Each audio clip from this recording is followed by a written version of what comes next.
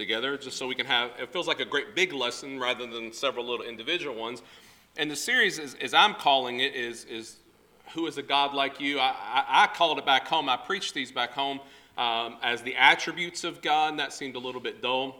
But this whole series kind of formed organically as I preached the sermon, the one I'm going to deliver to you here in this class period, about the decree of God. It was the second in two little lessons I was going to do. First, I talked about the solitariness of God, how there's nobody like him. And then it just kind of grew from that. And what I came to realize is that we're here today to worship God. And we have lots of good lessons, and rightfully so, on how to worship God and why we worship God. And we focus on these things, and that's great. That's right. But a lot of times, what I've come to realize, a lot of times we're a little bit shallow on who are we worshiping. And I think we take for granted that we're worshiping God. Well, when we stop and take a little bit of time and start thinking about who is God, what can we know about him from Scripture, we find that there's just lots there that we can study and that we can learn and we can benefit from. And so this series kind of grew out of that need that all of humanity, the greatest need of humanity, is to know God, to know who he is, to come into a relationship with him, to be saved by the precious blood of Jesus. But that begins with coming to know who he is. And even if you've been a Christian for as long as Danny over here, 9 or 10 centuries, or however old Danny is, if you've been a Christian for many years, and I'll tease Danny about his age, I won't do it again, I promise, you still can learn a little bit more about who God is. And as you do that, your worship, your commitment, your zeal, everything, your faith will increase. And so that's the motivation behind these series of lessons.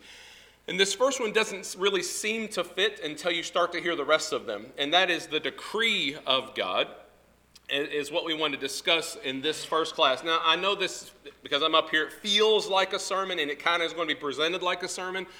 But if you have a question, feel free to ask it. And that goes for all the other lessons. Even though you won't feel comfortable to raise your hand in the middle of a sermon, it might be distracting. If you have questions of me, if you would like for me to explain something more thoroughly or in more detail, or just to clarify something I said, please don't hesitate. In fact, a couple of the members here did that with me over the past couple of weeks, and I appreciate that greatly, to be able to have a chance to clarify myself and even make apology if I misspeak. I do make mistakes. If you aren't sure about that, ask Chris. She will clarify very quickly that I make many mistakes.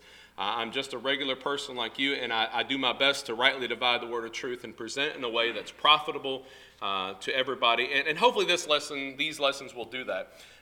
I always wished I could do a poll, and I guess I could, but where I could do a poll and I could go out and ask people, what do you think when you hear the phrase, "Thus saith the Lord"? And I like the old King James type language on that one. Thus saith the Lord. What do you think about when you hear "Thus saith the Lord"? I would imagine that your average non-believer, as we might classify them, would hear something negative in that phrase, something restrictive, maybe even something condemning in that phrase, "Thus saith the Lord." And that perhaps for obvious and justifiable reasons. But what about your average believer, someone who goes to church on a regular basis, we might say?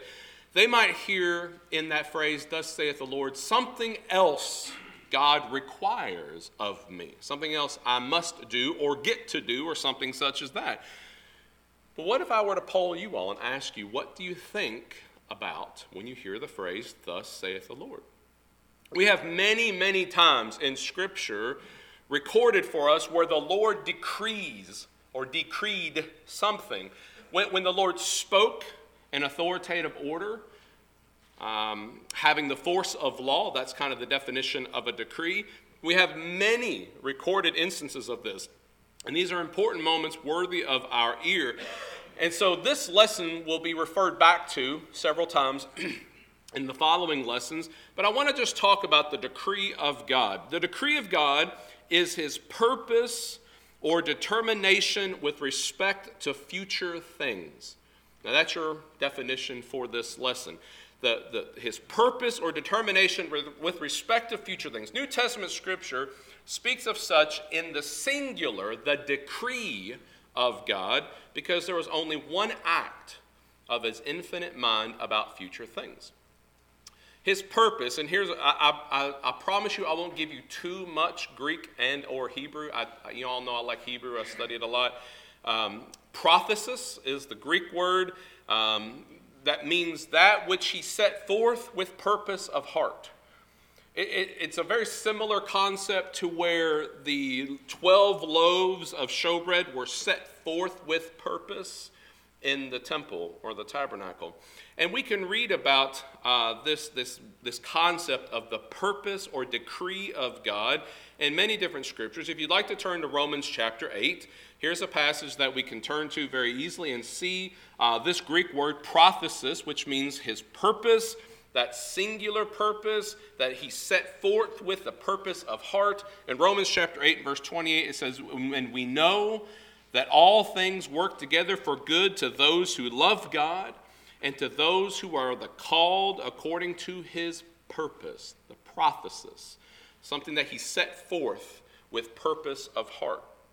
Also in Romans chapter 9 and verse 11, we can read, "And not only this, but when Rebekah also had conceived by one man, even by our father Isaac, for the children not yet being born, not having done any good or evil, that the purpose of God," notice again in the singular, the prothesis of God, "according to the election might stand, not of works, but of him who calls."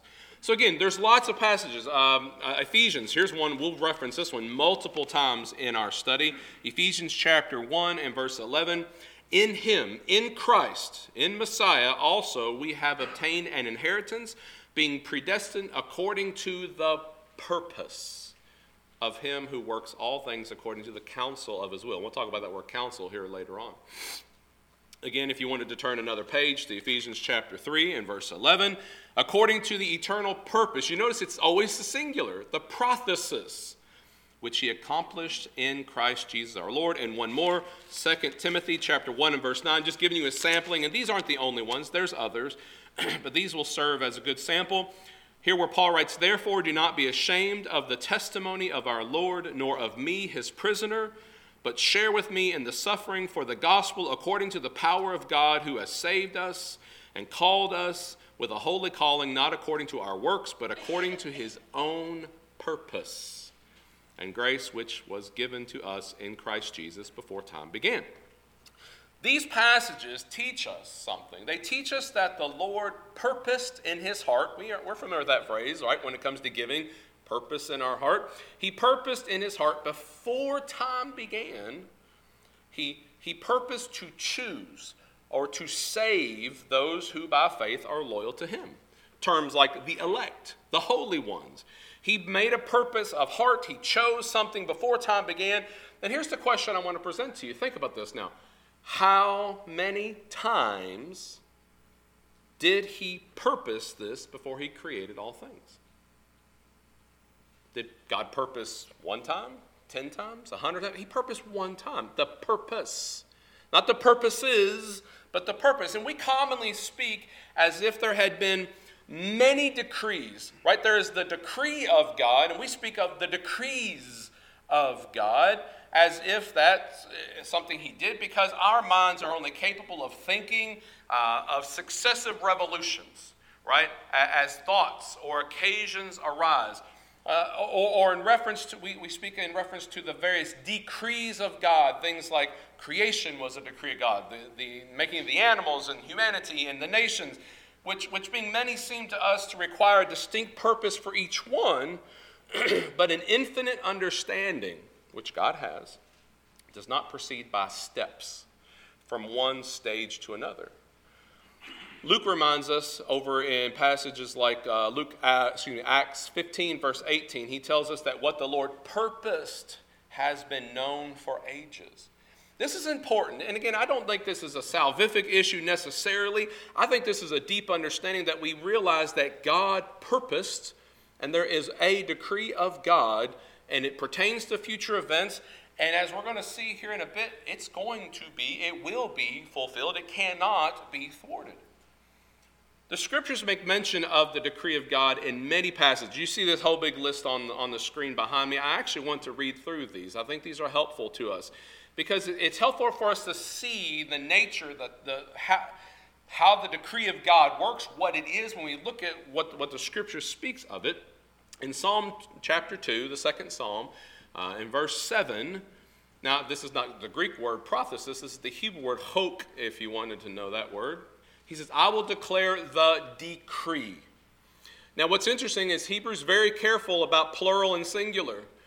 It's not hokim, which would be plural, it's the hok. He says, I will declare the decree of God. The Lord has said to me, you are my son, today I've begotten you. It's really important to understand the singular nature of this. God decreed, and Luke writes about the Lord's determinate counsel and his foreknowledge in Acts chapter 2, if you want to turn there. In Acts chapter 2, in verse 23, we read, him being delivered by the determined purpose and foreknowledge of God. Not the determined purposes, as if somehow over time God had to make adjustments for the plan to work out and for what humanity did and what Satan did. The purpose of God, it was decreed, it was determined by the foreknowledge of God. He says, you have taken by lawless hands and have crucified and put to death, speaking of Jesus.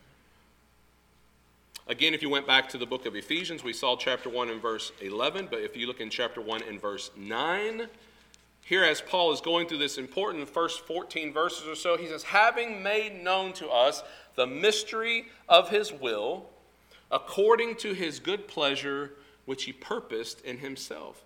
So Luke writes about the Lord's determinate counsel and that foreknowledge, and Paul here speaks of the mystery of God's will, his eternal purpose. You could even look over in like chapter 3 of the very same book in verse 11 and find the same kind of language. The decree of God comes from infinite understanding, infinite knowledge, God's mind. And Paul writes that the Lord did foreknow and predestine, or predestinate, the elect in Christ. Romans chapter 8. We started there in verse 28 at the beginning of the lesson, but let's pick up the next couple verses. Romans chapter 8, verse 29. For whom he foreknew, and actually back home I preached the whole series, 2 lessons on the knowledge of God and the foreknowledge of God. It just would have gotten way too much. I only had 6 lessons, so I had to trim these. If you ever want to study those, holler. I'd be glad over a cup of coffee to study that with you. But it says, for whom he foreknew. God has perfect foreknowledge. He also predestined to be conformed to the image of his Son, that he might be the firstborn among many brethren. Moreover, whom he predestined, these also he called. Whom he called, these also he justified. Whom he justified, these also he glorified. Paul writes that the Lord did foreknow. The Lord did predestinate the elect, the holy ones, the saints, Christians in Christ. And again, this all speaks back to this idea that before time, and as we're going to look at here in just a second, before any factors could have played upon the Lord, God determined, God decreed, God purposed in his heart something to happen pertaining to future events, and his decree is often called his counsel. And I think that's important. It signifies something about God, that he's consummately wise. And again, if we were to go back and have the time to talk about the knowledge of God, what does God know? Maybe we could ask this, what does God not know? Ain't nothing he don't know. He knows everything. And so when we talk about the decree of God, there's lots of words that we use in our translations, the decree of God, the counsel of God, the purpose of God. God's will, it's called that, is to show that he was under no control.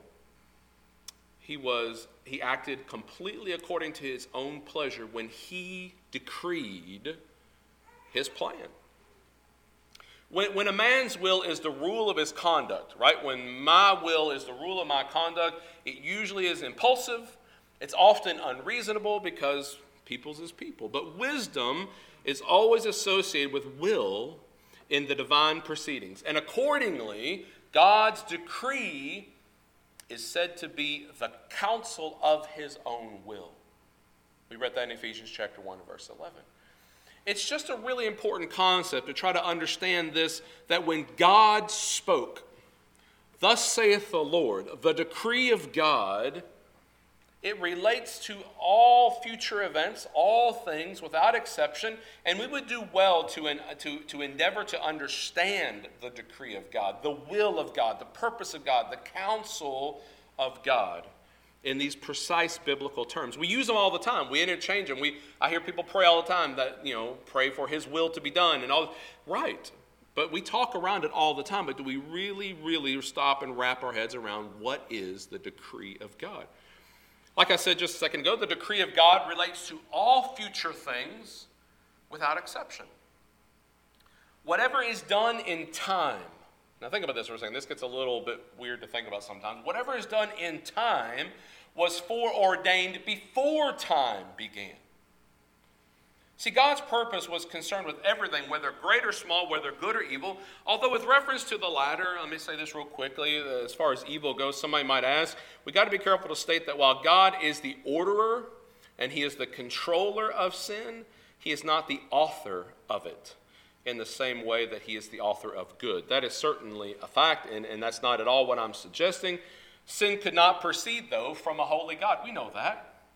But sin also, as sin cannot proceed from the positive and direct actions or creation of a holy God, neither can sin proceed without decretive permission and negative action of a holy God. In other words, nothing exists, nothing happens outside of the decree of God. That has to be true, or else God is not sovereign, God is not supreme, God is not all-powerful, God is not all-knowing.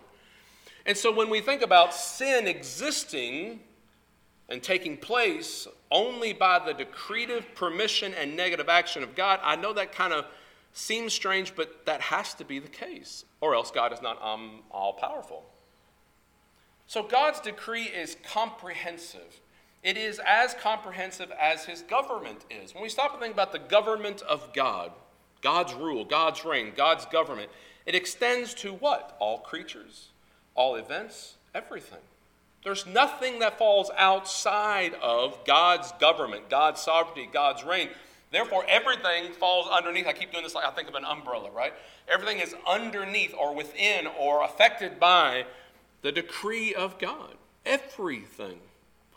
I would challenge you to consider, and maybe I'm wrong on this, I can't think of one thing that exists and occurs or consists or whatever outside of God's government and decree. Now, I'm not saying he causes it, but it has to be allowed then. God's not causing somebody to go out there and shoot someone in the back. But does that not also occur within or under the scope of the decree of God? When you stop and think about God's decree and the comprehensive nature of it, it is as concerned about our life as it is about our death. It was just a couple weeks ago I preached a funeral of my wife's grandmother, and we talked about that back in Psalm, how precious or highly valued is the death of a saint. The death of a saint is important to the Lord, but the life is too. Everything about us is important to the Lord, and it falls in everything, our state in time as well as our state in eternity. As God works all things, when we think about the workings of God, and again, there's just not enough time in just 6 lessons to really develop this the way I would probably really like to, so I'm going to try to mush it in here, so hang on. As God works all things, after the counsel of his own will, we learn from his works what his counsel was and is. We see evidence. And as we judge, it's the same way that we judge of an architect's plan by inspecting the building. We can't know what was in the mind of the architect, but we can see what was in the mind of the architect by looking at what he built, what he did. And so when we look at the decree of God, we need to understand it relates to all future things without exception. And when we stop and we go back to the very beginning point of time, God pre-existed that, and his decree pre-existed that. So everything within the realm and scope of what we call time and existence, the God's decree relates to that. And there's an important thing about the decree of God. I don't know where this really comes from, but this is something I've observed and what I've been taught over the years and what I've studied is that we kind of get this idea that God just kind of made his decree and then he just pushed it on autopilot and he sit back. God did not merely decree and depart. In other words, God did not decree to make man, place him upon the earth, and then leave him to his own uncontrolled guidance. Instead, he decreed the circumstances and the lot of individuals and in all the particulars which will compromise the history of the human race from its commencement to its close. And again, I'm not getting into saying that God did not pre-select those who would be saved. I'm not getting into any kind of Calvinistic doctrine. Somebody's bound to come up and say, no, I'm not. But listen, everything that we can possibly comprehend is affected by the decree of God because of that pre-existed time in all creation. He did not merely decree that general laws should be established for the government of the world, but he settled the application of those laws to all particular cases. God didn't just sit up there as an old guy and says, listen, I'm going to make something, made it exist, and now I'm going to go back to sleep and just let it work itself out. That's not the case at all.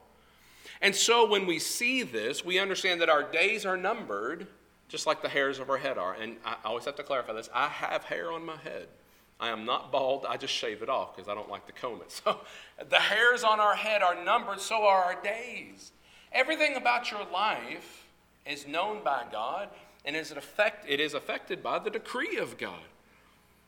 We may learn what is the extent of the divine decree from the disbursements of providence. I'm assuming you all have talked about providence of God here quite a bit. It's a very common teaching. I'm certain that's been covered. And we can learn what is the extent of the divine decree of Yahweh from the disbursements of providence in which it is executed. It's a beautiful way that this works. If you went back to a passage like Romans chapter 8, verse 20, where we started at the very beginning, we can see that the care of providence, the providence of God, reaches to the most insignificant creatures and the most minute of events, even the death of a sparrow or the fall of a hair. My friends, this is the decree of God. This is really important. And I say it's important because it's a foundational concept. And all the lessons we're going to look at moving forward are going to have something based upon this understanding of the decree of God, what it is and how it works. And so the last little bit of time that we have here, I thought I'd share with you some of the properties of the divine decree. So this is what it is. This is the decree of God. And if you obviously have any questions about that, feel free to raise those. But we need to consider some of the properties of the divine decree. And I've been speaking around these, but let's clearly lay these out. The decree of God is eternal. To suppose any decree of God to be made in time, and I hold my hands up like the bookends of time, beginning and end of time. To suppose any decree of God to be made in time is to suppose that some new occasion has occurred, some unforeseen event or combination of circumstances have arisen, which has induced the Most High to form another or a new resolution. This would argue that the knowledge of the Lord, the knowledge of God, is limited and that he is growing wiser in the progress of time. Now think about that for a second. If you were to stop and think that after time began, God made his decree, but he now has to make new decrees. Something happens in there that God got smart. He wisened up and he had to make adjustments. Now do you see the problem with that? Not only would that be a horrible blasphemy, but that would obviously say that God is not all-knowing. He is not sovereign. He is not supreme. What's hard for us as finite temporal beings is to understand how God is eternal and does not exist in time as we do. That's one of those subjects that you sit down with a cup of coffee and you just stir it and you just try to think about it, and in a few seconds you have a headache, right? God is eternal and does not exist in time as we do. He is unaffected by the constraints of time, and so is his decree. Go back to Ephesians chapter 1. Read those first 14 verses and really see God decreed before time began. Time doesn't affect the decree of God, just as time doesn't affect God. No man who believes that the divine understanding is infinite, and I say we all agree that we believe God's understanding is infinite. There's nothing God doesn't know. Right? It comprehends the past, it comprehends the present, it comprehends the future. Nobody who believes that will ever assent to the erroneous doctrine of temporal decrees.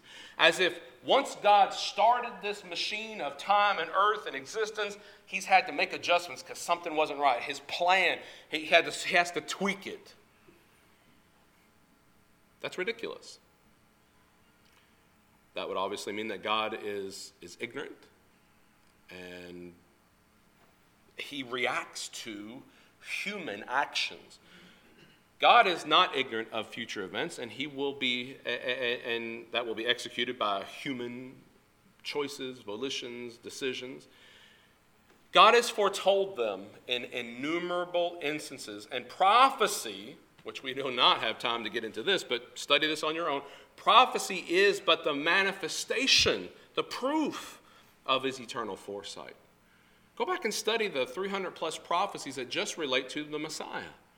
And you can see that's proof of his eternal knowledge, his eternal foresight, and his decree that existed before time coming to fruition. The Lord has full and perfect knowledge. His decree is eternal. It shall ever stand. It's unaffected by time. It's unaffected by us. It is eternal.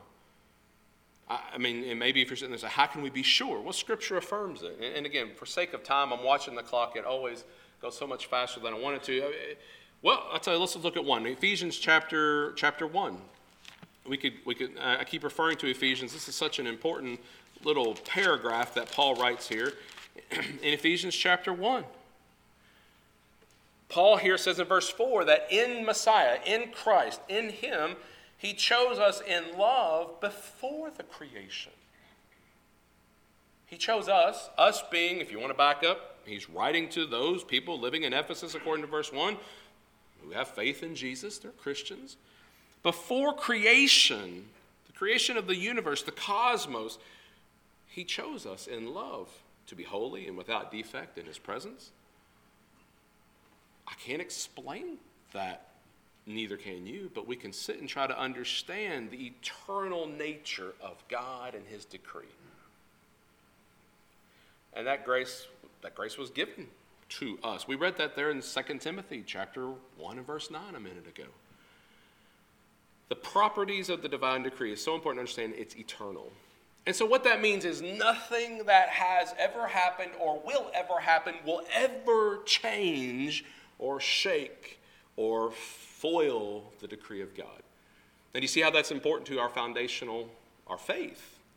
If we believe in God and who he is and what thus saith the Lord, what he has said, we need to understand that it exists outside or it pre-existed time and nothing inside of time can affect it.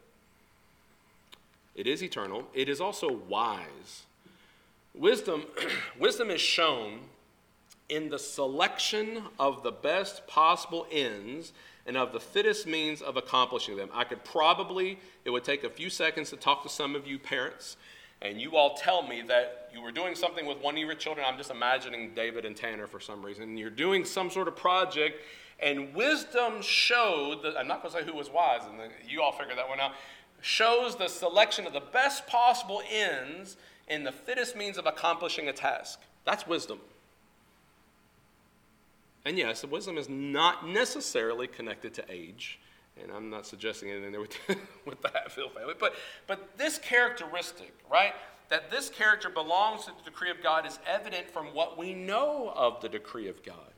God knows, obviously, in his wisdom, how to select the best possible ends and the fittest means of accomplishing his decree. Excuse me, his decree is disclosed to us. And it's amazing when we sit and we're reading the Bible, we're listening to a portion of the mind of God that he's revealed, and we're learning all this stuff. his decree is disclosed to you and me by its execution. And every proof of wisdom in the works of God is a proof of the wisdom of the plan, in conformity to which they're performed.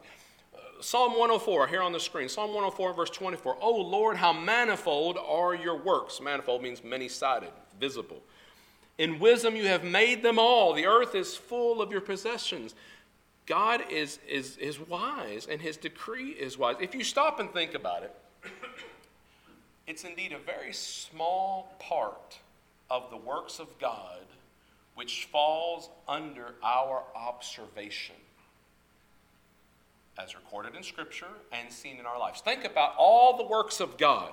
And if we were able to put that on some sort of a pie chart or a graph, what percentage of all the works of God, everything God has ever done, is actually revealed in the Bible and in your life? I don't know the answer to that. It's certainly not all. It's maybe a majority. I don't know. That'd be an interesting discussion for conversation at lunch today. But if you stop and think about it, it's just a portion. Perhaps it's a small amount. Definitely in my life, it's a very small amount. In the Word of God, it's a much, much greater percentage, whatever that number might actually be that we can never prove. But listen, we ought to proceed when we start thinking about the wisdom of God, what we see, how he acts and works out his plan, his decree, his will. We ought to proceed here as we do in other cases.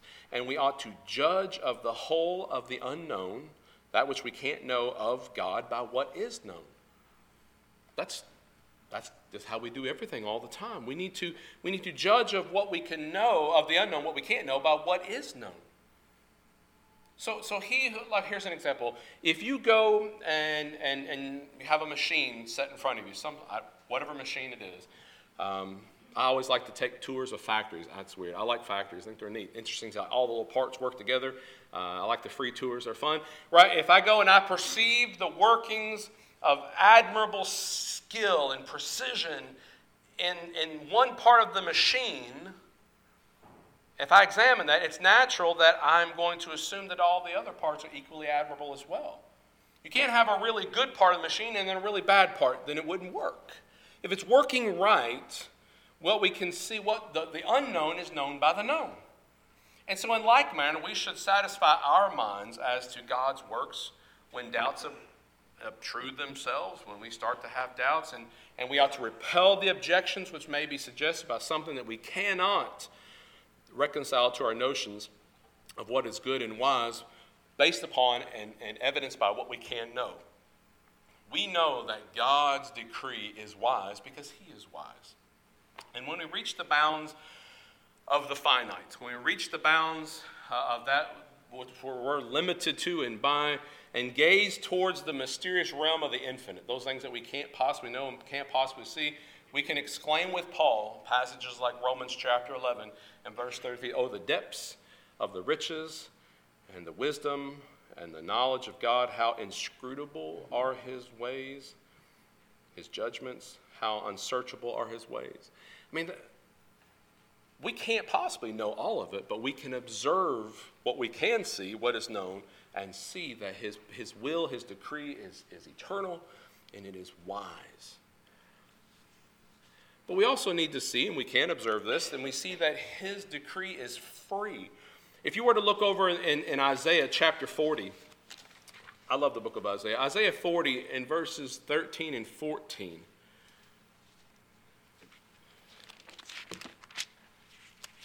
Consider the words of Isaiah, speaking for the Lord's messenger here.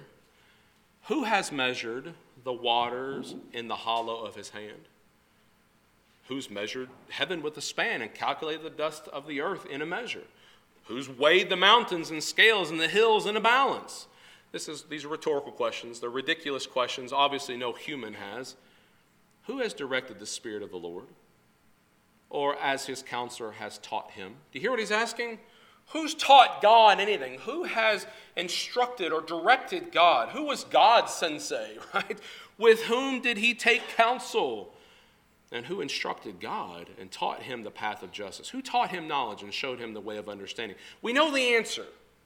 But what this answer tells us, that nobody taught God, nothing taught God. God is supreme and sovereign and wise.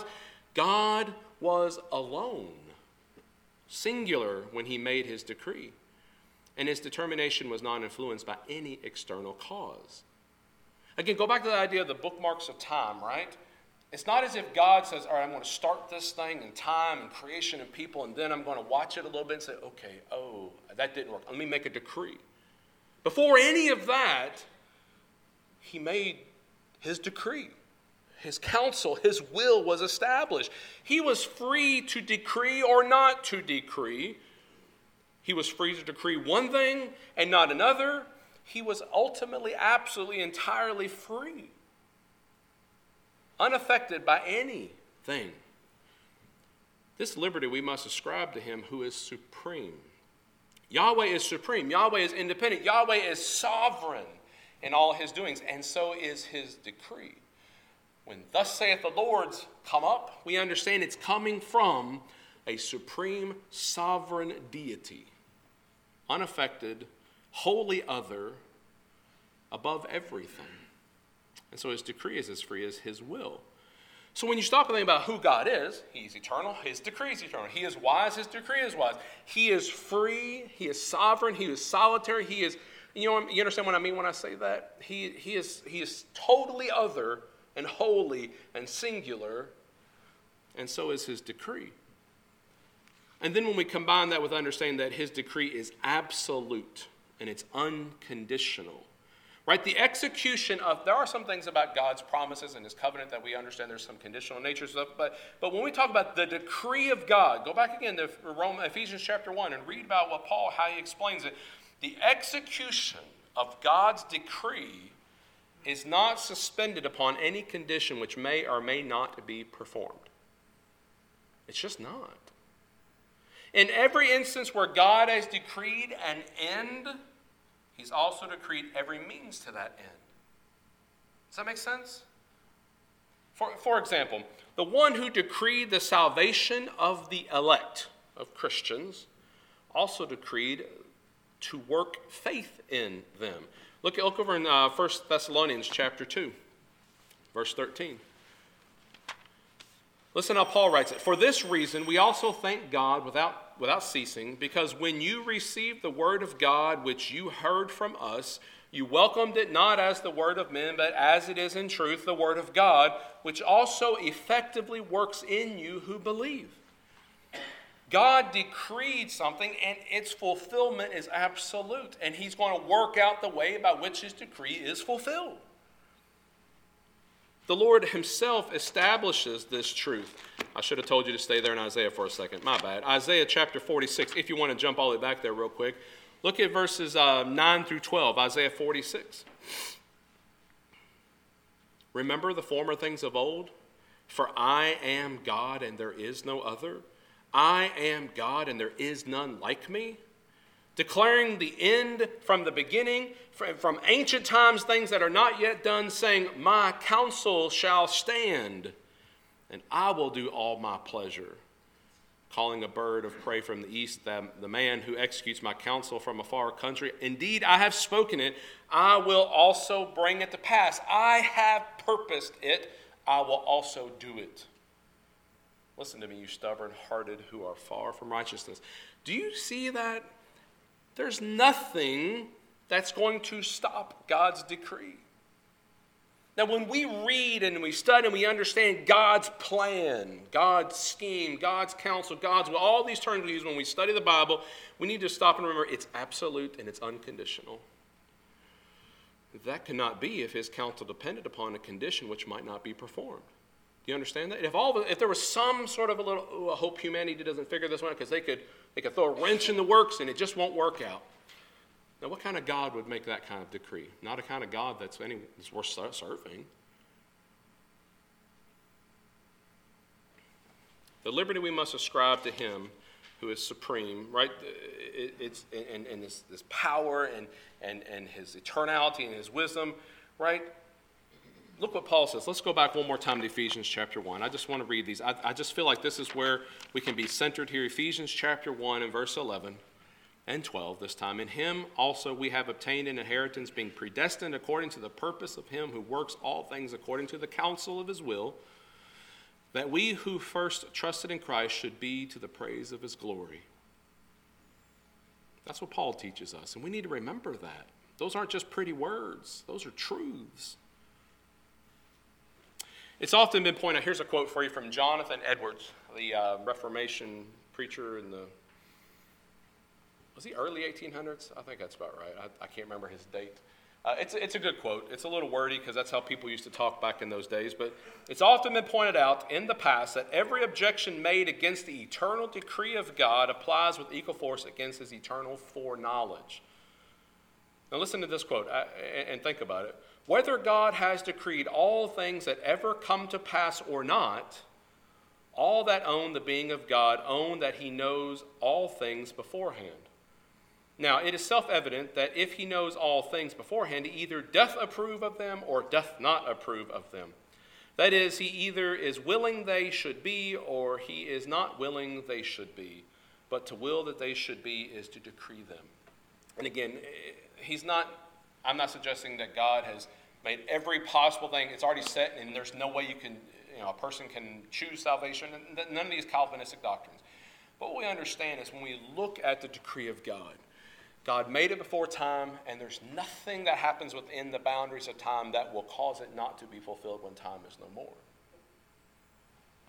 Yeah, we live inside of those bookends of time. We're in there somewhere. God operates outside of that. And his decree shall ever stand, and we live and die under the decree of God. So as we conclude, if you dare, attempt to assume and then contemplate the opposite, right? That anything exists or happens beyond the knowledge, the supremacy, the sovereignty of God. To deny the divine decree would be to base a world and all its concerns regulated by undesigned chance or blind fate, which is what our evolution, atheists, agnostic friends would suggest. What peace, what assurance then, what comfort would there be for our poor hearts and minds if everything is just undesigned chance and blind fate? What refuge would there be to fly in the hour of need or trial? And the answer is nothing. There's nothing. And so I'll leave you with two really quick verses. If this were the reality of things, there would be nothing better than the black darkness and abject horror of atheism. Romans chapter 8, verse 20. One more time. Here it is. In all things, God works for the good of those who love him. And then one more from the book of Romans. And this was my invitation slide, so I left it up here. For from him and through him and for him are all things. To him be the glory forever. Amen.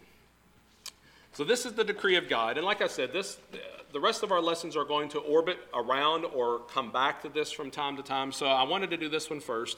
And we'll continue this line of thought here in just a few minutes. Thank you all for your kind attention. If you have any questions, please, by all means, I'd love to hear them.